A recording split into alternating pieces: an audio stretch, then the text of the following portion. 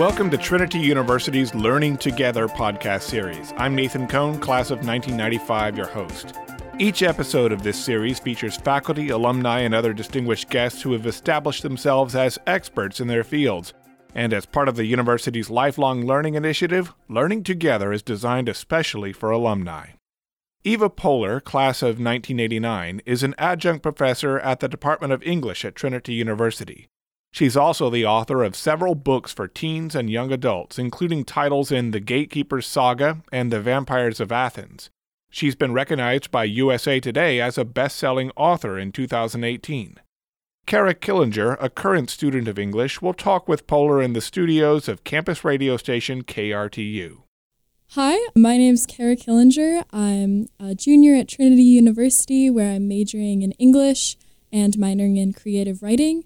Today I'm here with Eva Poehler. She's a Trinity alumna who's written several novels, and I'm going to talk to her a little bit about her books. Eva, welcome to the podcast. Thank you, Kara. I'm so happy to be here.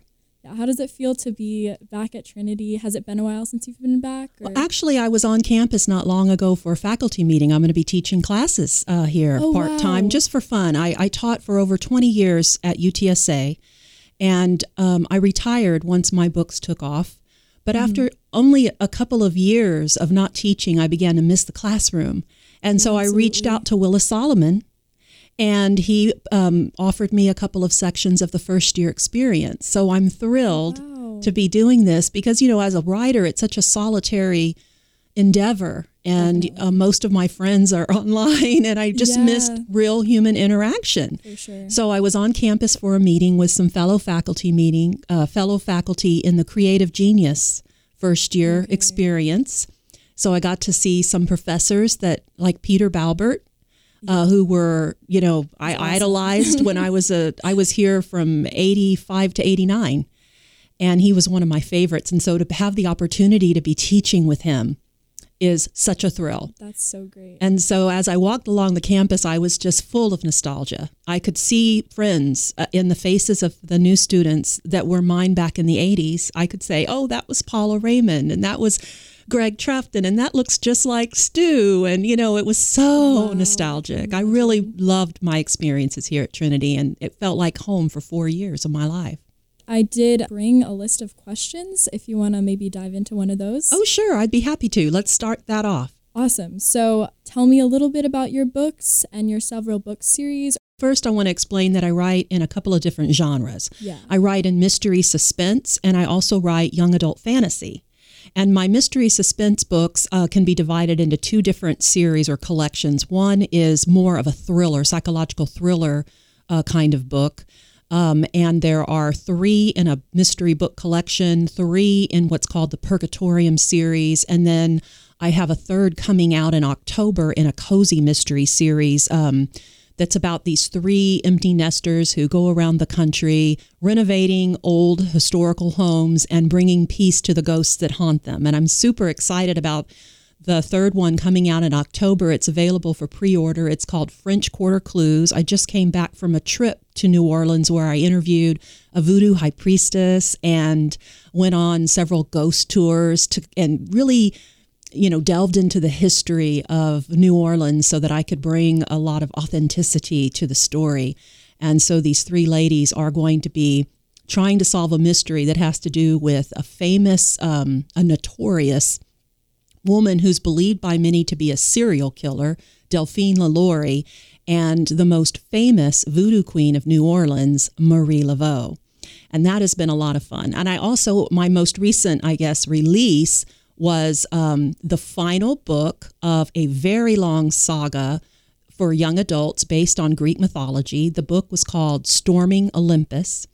And the series started as a trilogy called The Gatekeeper's Trilogy about a teen who becomes involved with the gods when Thanatos, who's the god of death, decides that he wants a chance to go to the upper world for love and adventure. So he makes a deal with Hades, and the deal requires that he help Therese, this 15-year-old girl in Colorado, avenge her parents' murders, and they get the Furies as aides to this. So it was a lot of fun to write, but after the first 3 books, my readers were like, no, it can't be over, which was such a thrill to hear.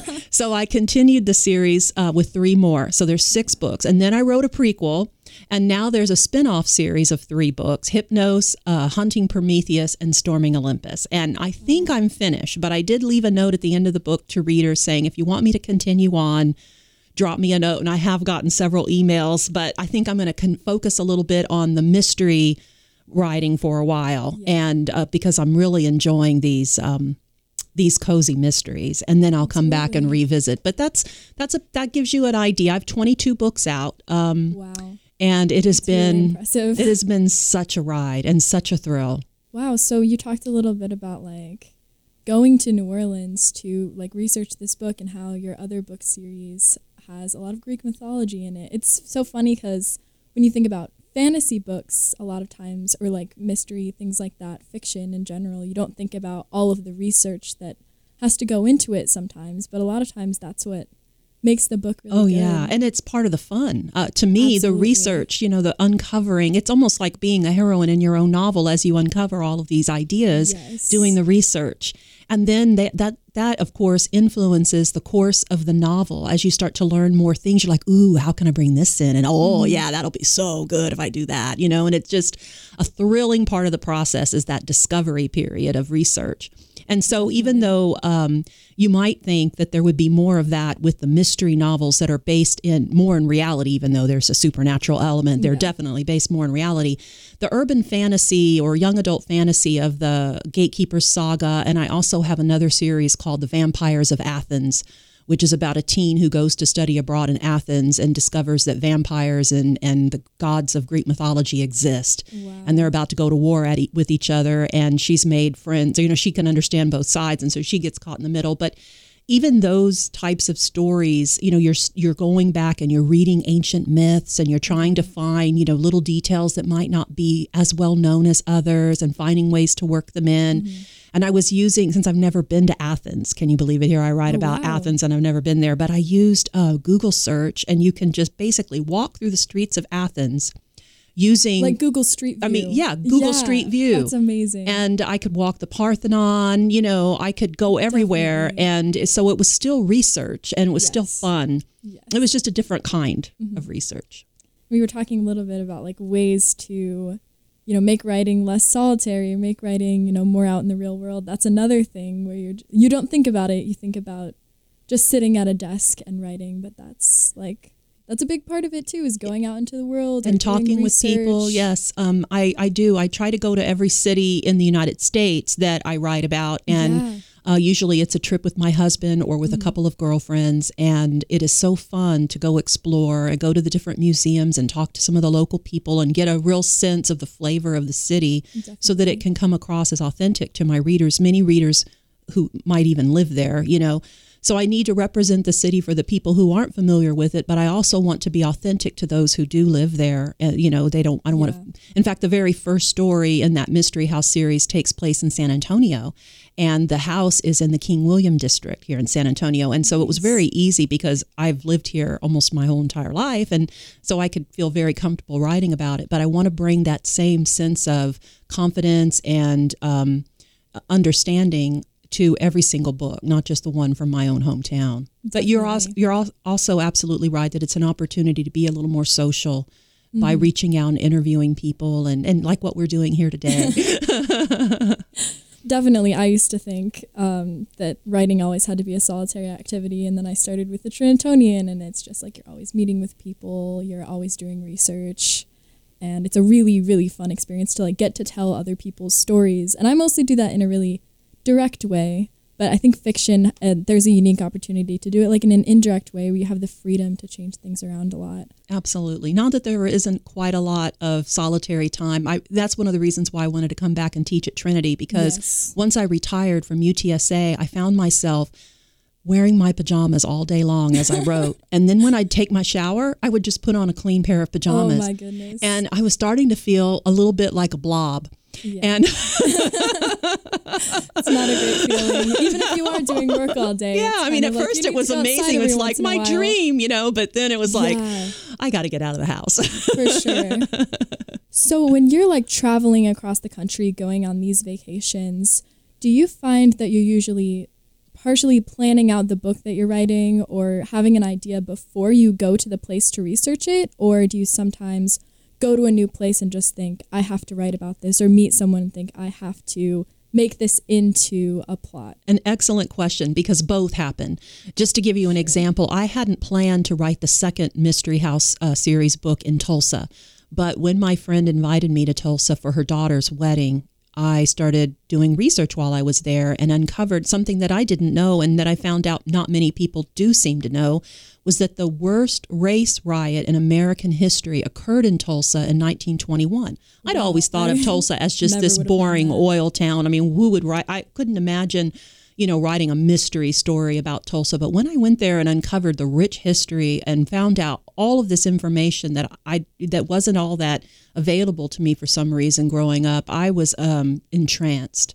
And so that was an example of how just being there in a city and suddenly being sparked with inspiration. But most of the time, like when I went to New Orleans, and I'm going to be making a trip up to Portland probably sometime in the spring or in January, it's because I need to go there for research. I've already decided that that's the town. But before I decide on the town, I've done a lot of research online, and I've found some very interesting tidbits of information about a town's history, and that's what's pulled me there. Yeah.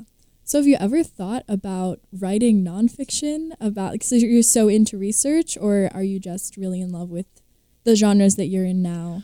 I really love putting my little spin on everything. Yeah. I like to bring my own interpretation of what might have happened. Like, for example, in the French Quarter Clues, I'm hoping to take what is a notorious serial killer, or what's considered to be a notorious serial killer, and humanize her and show what might have motivated her to do the things that she did, and how legend and lore may have twisted some of the truth. And I've already uncovered quite a bit of information, like the fact that her third husband was abusive, and he was also a doctor who experimented. And so these stories that she was the one that had chopped up the slaves and reattached them and all kinds of crazy, I don't understand why she would be the primary suspect when her husband was a doctor who conducted medical experiments. Wow. And so it's been fun to kind of, in that novel, try to take what is a preconceived notion of a notorious character and try to redefine her in my own way, which I might not be able to do if I had to base it solely on facts. Yeah. I have to be able to, bring in my own ideas. So, some of your books are strongly influenced by Greek mythology. That's probably a lot of research online, but you said you've just been interested in myths since you were a kid, since you were in junior high? Yes. When I was in the 6th grade, my English teacher had a book about Greek mythology, and we had silent reading time, and I just ate that book up. And then the first time we got our book club form to fill out, I ordered Edith Hamilton's Mythology and fell in love, and have been in love and enamored with Greek mythology ever since. And so when it came time to decide what is the first book that I'm going to try to get published, at the time, Rick Riordan's Percy Jackson series had been doing really well. It still does really well. But I noticed that it was written for middle grade aged children. By middle grade, I mean like 7 to 12. Mm-hmm. And there weren't very many stories based on Greek mythology for the next group, 13 to 18.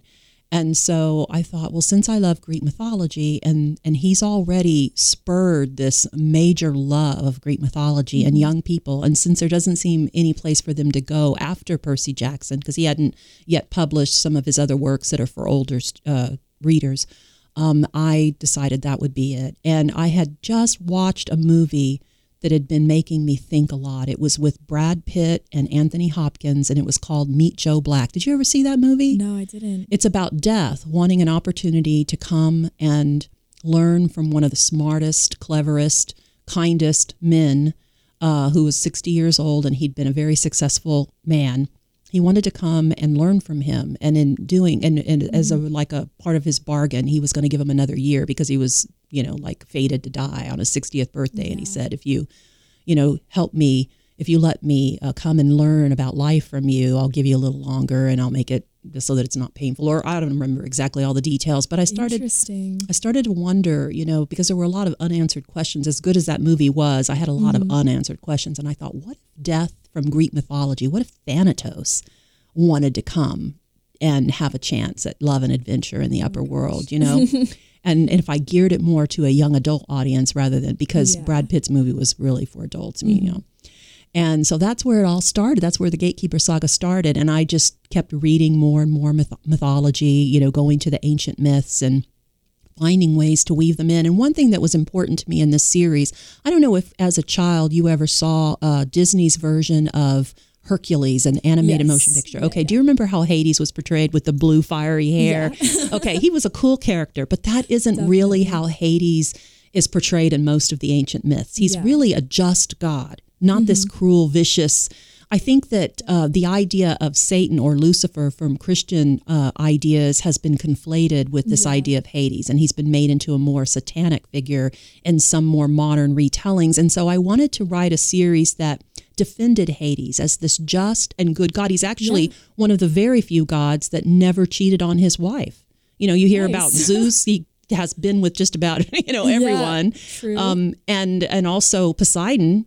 He some stories say he raped Medusa, and that's why in Athena's temple, and that's why she was turned into this horrible monster by Athena, which seems unfair to go after the victim instead of after the perpetrator. But anyway, I wanted to write a story that defended Hades and his underworld family. That's really interesting. And it's been so much fun. So in the Gatekeeper saga, Hades, the Gatekeeper refers to Hades. Okay. And so the Gatekeeper's sons, I made Hypnos and Thanatos, who are fraternal twins, the sons of God and sleep, of death and sleep, his sons.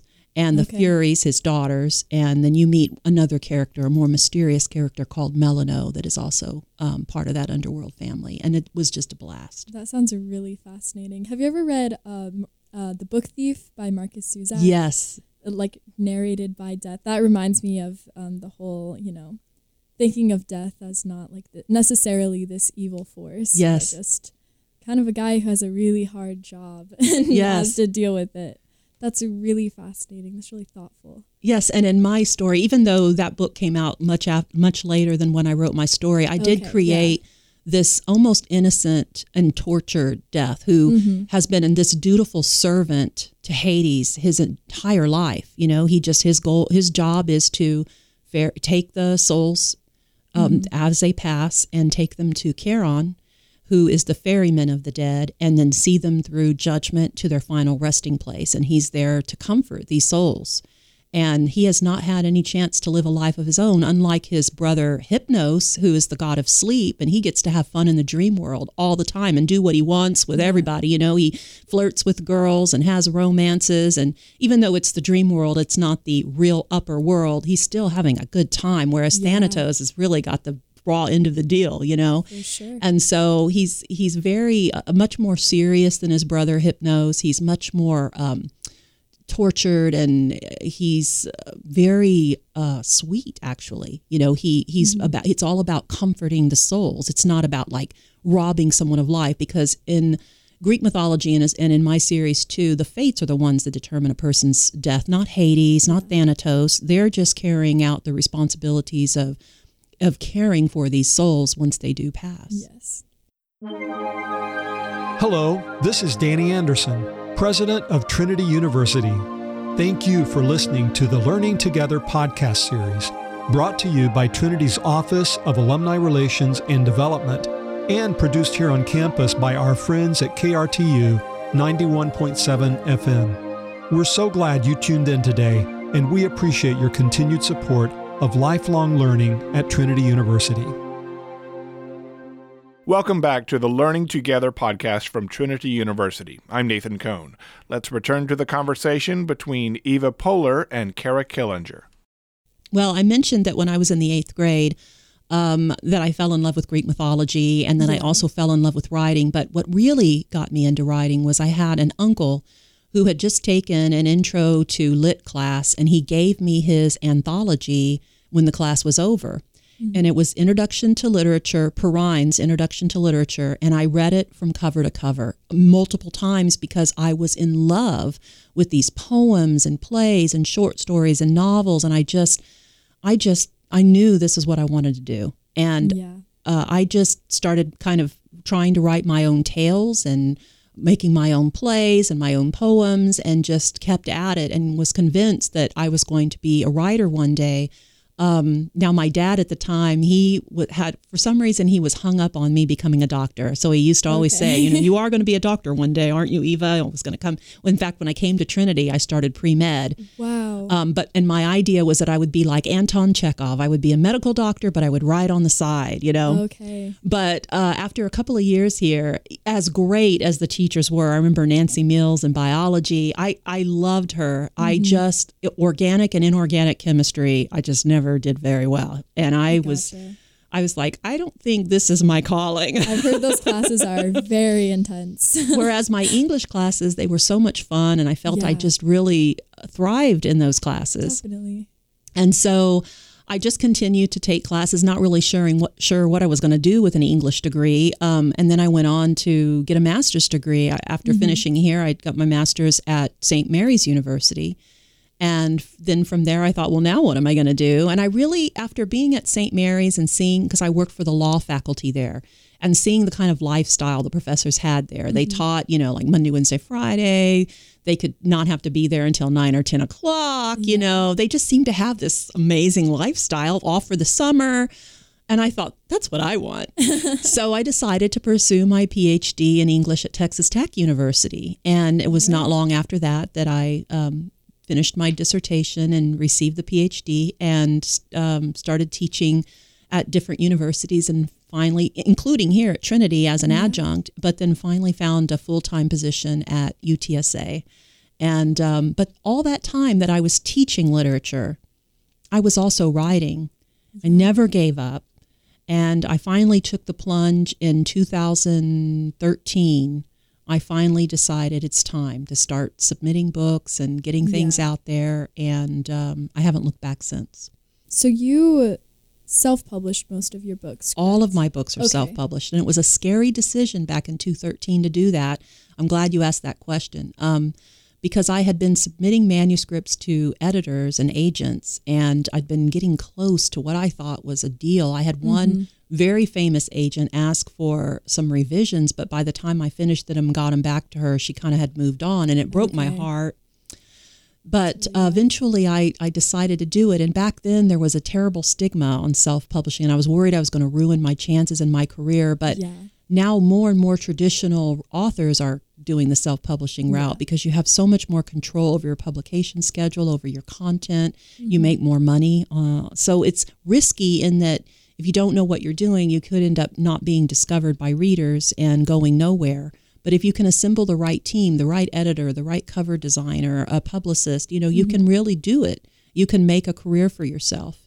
And so it's been a wonderful, wonderful ride. Do you ever have any trouble with just all of the responsibility that gives you? Like, you have to do marketing, all of the things that a traditional publisher would do for you. You're having to tell people about your books and get publicity and things like that. How has that been for you? That's actually a misunderstanding for most readers, that traditional authors have marketing companies behind them, or the traditional publisher is doing all this marketing. Only the really top people, like we mentioned, Rick Riordan, get a lot of support with book tours and publicity campaigns. Most traditional authors have to do all that marketing too. Okay. And so it's something that every author is going to have to embrace if they want to make a modest living out of it, or better. And I happen to enjoy it. Not all authors do. Many authors hire a virtual assistant or a personal assistant to do a lot of the marketing for them, or they use a publicist. But I actually enjoy the marketing end too. I find it, when I need a break from the writing, it's another way to be creative. I like making graphics and posting them on social media, and I like personally talking to people on social media. I'm a very social person, and so, like I said, sitting at home writing and feeling alone, I like to go on Facebook and Twitter and Instagram and communicate with my readers and fellow authors. It's just another way to make writing less solitary. That's exactly right. To maybe close out the podcast, do you have any advice for writers in general, or maybe Trinity students studying English who are trying to figure out what to do with their lives and things like that? Well, for the writers out there, I would say there are so many wonderful books on craft, and I highly recommend John Gardner's The Art of Writing. And there's a couple of books by Donald Mass that talk about plotting, like the Breakout novel. Stephen King wrote an article also on writing that I found very helpful. And there's a book called Story by, I think, Robert McKee that was also helpful to me. But reading as much as you can about craft and reading books in the genre that you want to write. Know that you can't write a book that appeals to everyone because, that's what I tried to do with one book that I had to rewrite 1,000,000 times because I was trying to appeal to so many. You have to pick that target market and write for that reader. And practice. There's a San Antonio Writers Guild that you could join to find critique partners, or you can find critique partners online. I did critique partnering for many years before I even sent anything out. Wow. And I just think trying to refine that craft is the most important thing that you can possibly do. And then for people who are majoring in English and not sure what to do, I have discovered that actually many jobs, many companies are interested in finding good writers. Yes. My husband works for the Department of HUD, and he tells me all the time that he wishes that, people had more education in writing because they have to do so much correspondence on a regular basis. And so English majors can thrive in almost any environment. And so know that majoring in English, you still have a lot of options available to you. Yes. I've got to say I've found that a lot recently. I used to think I was never going to get a job as an English major, but I have a summer internship, and I've realized that I actually have quite a few marketable skills from Trinity just being halfway through. Yes. All right. Well, thank you so much for talking to me for this podcast. I really enjoyed our conversation. Oh, it was my pleasure. Thank you, Kara. All right. Thanks for listening to the Learning Together podcast. I'm Nathan Cohn. Today's episode was recorded and produced by Trinity University's KRTU radio station for the Office of Alumni Relations and Development. New podcasts will be released on the last Friday of each month. For more information about our Learning Together podcast series or to suggest a topic for a future episode, please email us at alumnipodcast@trinity.edu.